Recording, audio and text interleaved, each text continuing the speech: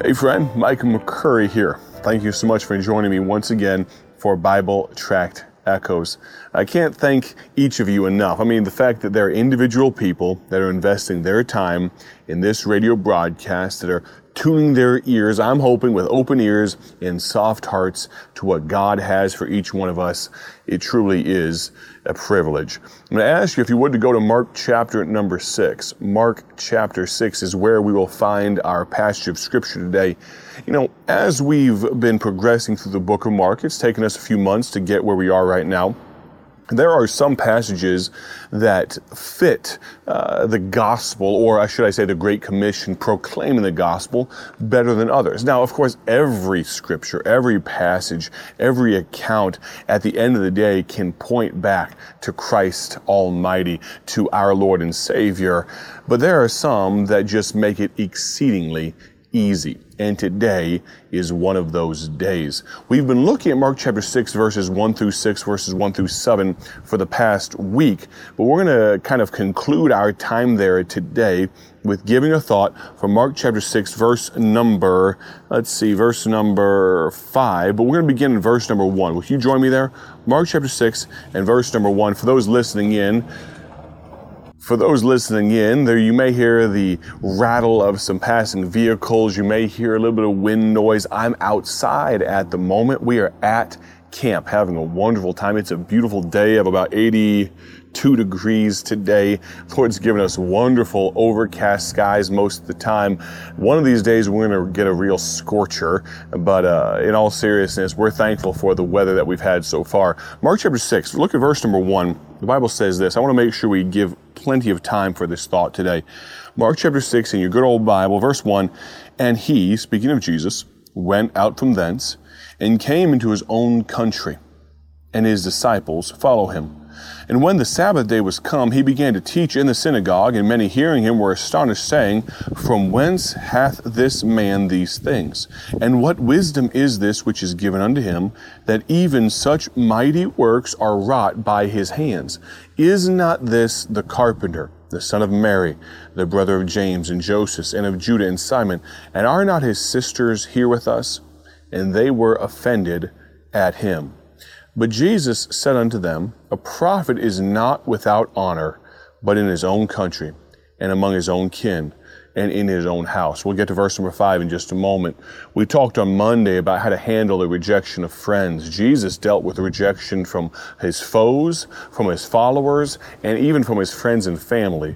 At times. We spoke about that on Monday. You can, of course, always find the archived versions of this broadcast on your favorite podcast player. Just search for Bible Tract Echoes, or you can even go watch the video version back on YouTube as well.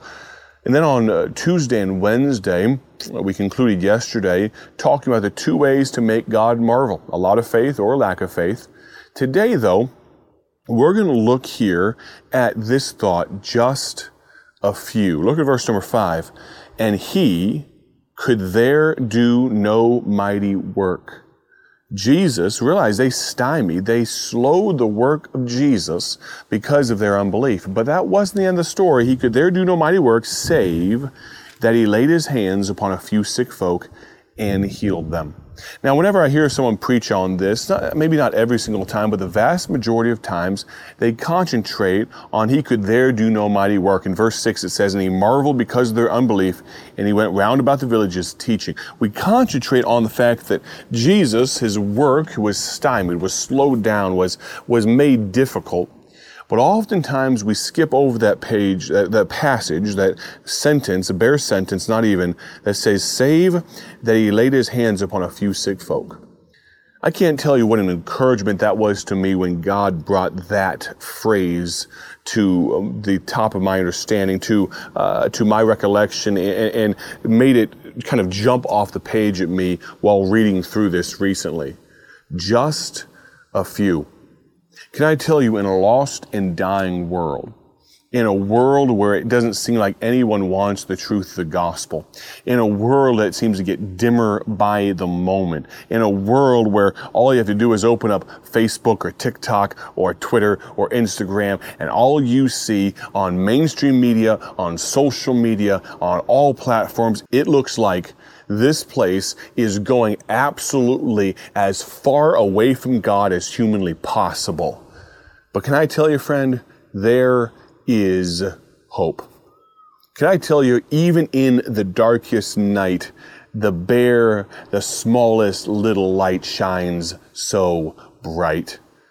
It's amazing to me that Christians can put their head in the sand and say, wake me up when it's all over. Friend, maybe the next thing we're going to hear is the trumpet sound, the eastern sky will split, and we'll be out of here. That might be coming up very soon. But can I also tell you, friend, in the meanwhile, there are, if you will, just a few that need to be reached. Yes, here we are in America, what spiritually speaking, I'm not replacing, this is not replacement theology, none of that nonsense, but I'm not saying America replaces Israel, nothing like that. But as far as a lighthouse for the gospel, America has gotten top marks over the past few hundred years as far as sending out missionaries, the amount of missions dollars. You realize that for every dollar the rest of the world puts into missions, America puts $5.50 into the work of the gospel, the Great Commission. America invests greatly in that. And so if you allow me to use some figurative language, realize that if you want to think of a spiritual hometown for the gospel,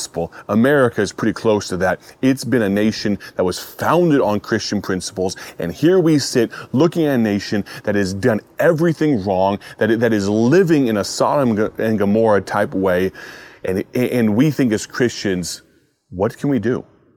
Is there any hope? Is everything just going straight to pot? I mean, do we have any possibility of good news? Yes, friend, we do.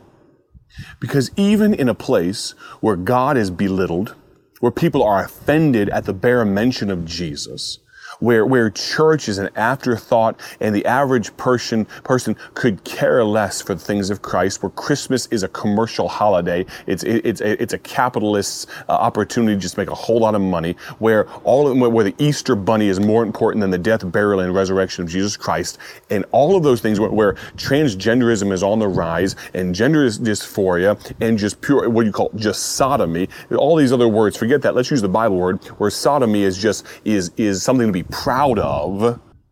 In that world, can God still work? Oh, sure. Absolutely. Is his work a little stymied sometimes? Sure. Can it be slowed? Yeah. But can it ever be stopped?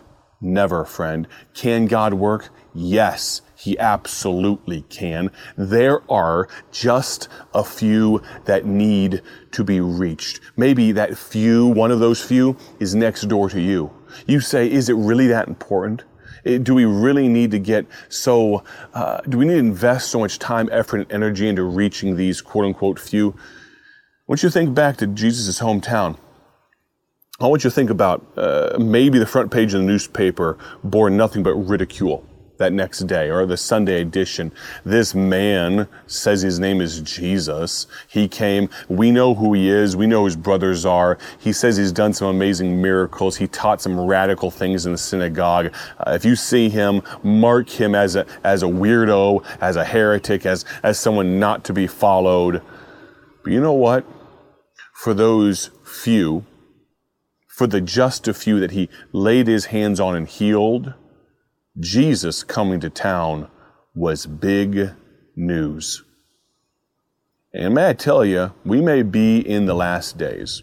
We could well be. If I ever try to set a date and a time for when Jesus is coming back, you tune out of this radio broadcast and never tune back in. The Bible very specifically says that we won't know the day or the time. He's coming as a thief in the night. He's going to surprise everybody. But I will say this. The signs of the times sure do feel like they're getting closer to his appearing.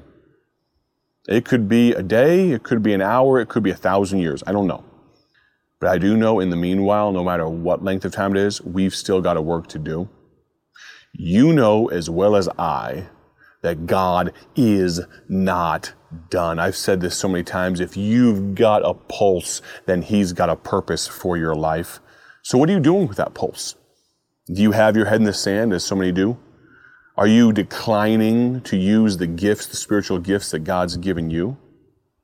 What are you doing? One of the reasons, and we've talked about summer camp multiple times throughout this summer, or maybe we'll give one more week to it later on, but one of the reasons that we, my family and I, put so much time, effort, and energy into things like summer camp, the reason I am the director of Bible Tracts Incorporated, is not because all these things are easy. It's not because there's not more interesting things to do out there. It's because there is a work to be done, and there are a few to be reached. Now, I'll say this as well. For all this talk of just a few, we're seeing dozens, if not hundreds of lives changed.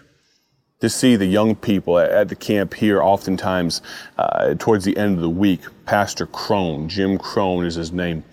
There is one, he'll say from the pulpit, there's one decision that could not be kept quiet. We should not be ashamed of Jesus. If you've gotten saved, would you stand up and just give us your name and say, I got saved? He'll walk around with a microphone.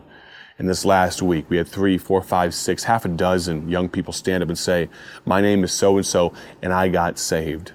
And the week before that, a few. And the week before that. And this week, I'm praying here as we come to the final week of camp, people stand and say, I got saved. And then we have football camp. We always have a number of young people get saved.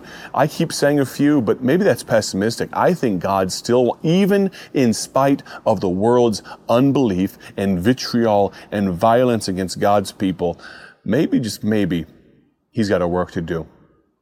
My pastor, Joe Grimaldi, the man I worked for 5+ years before going into evangelism, before taking the ministry of Bible Tracts, he asks this question: in a relay race, where do you normally put your strongest runners? Normally, your strongest runner is your anchor, right? Normally. And so, now this is something that he says as a 60-something-year-old man. It's not something I would say about myself or about any of the other young men, any of the people that are alive in this generation. He says, maybe, just maybe, God has saved one of the best generations for last. If He's coming back soon, if God is coming back soon, maybe, just maybe, He saved the best for last. Maybe, just maybe, there's still a work of God to be done. I don't say that about me. I'm not saying I'm going to herald in some nationwide international revival. None of that. No. I'm just saying maybe there's still hope. Maybe there's still just a few. If you're listening right now and you say, you know what, Brother Micah, it's time to get to work, I'd love to hear from you. In just a moment, the announcer will be on, give you all the ways to contact me. I want to thank you so much for listening in today. My prayer, as always, is that you have a great day for His glory, and we will plan on talking to you soon. Join us tomorrow as we conclude the week. God bless. Thank you for joining us today for Bible Tract Echoes, a ministry of Bible Tracts Incorporated. If you would like to receive a free sample booklet of all of our tracts, you can contact us by calling 309-828-6888. That's 309-828-6888. Our mailing address is P.O. Box 130, Dwight, Illinois 60420. A faster way to contact us is to go to our website at BibleTractsInc.org. That's BibleTractsInc.org. There you will find more information about our ministry and details on how you can support Bible Tracts Incorporated. Thanks for listening, and may the Lord richly bless you as you serve Him.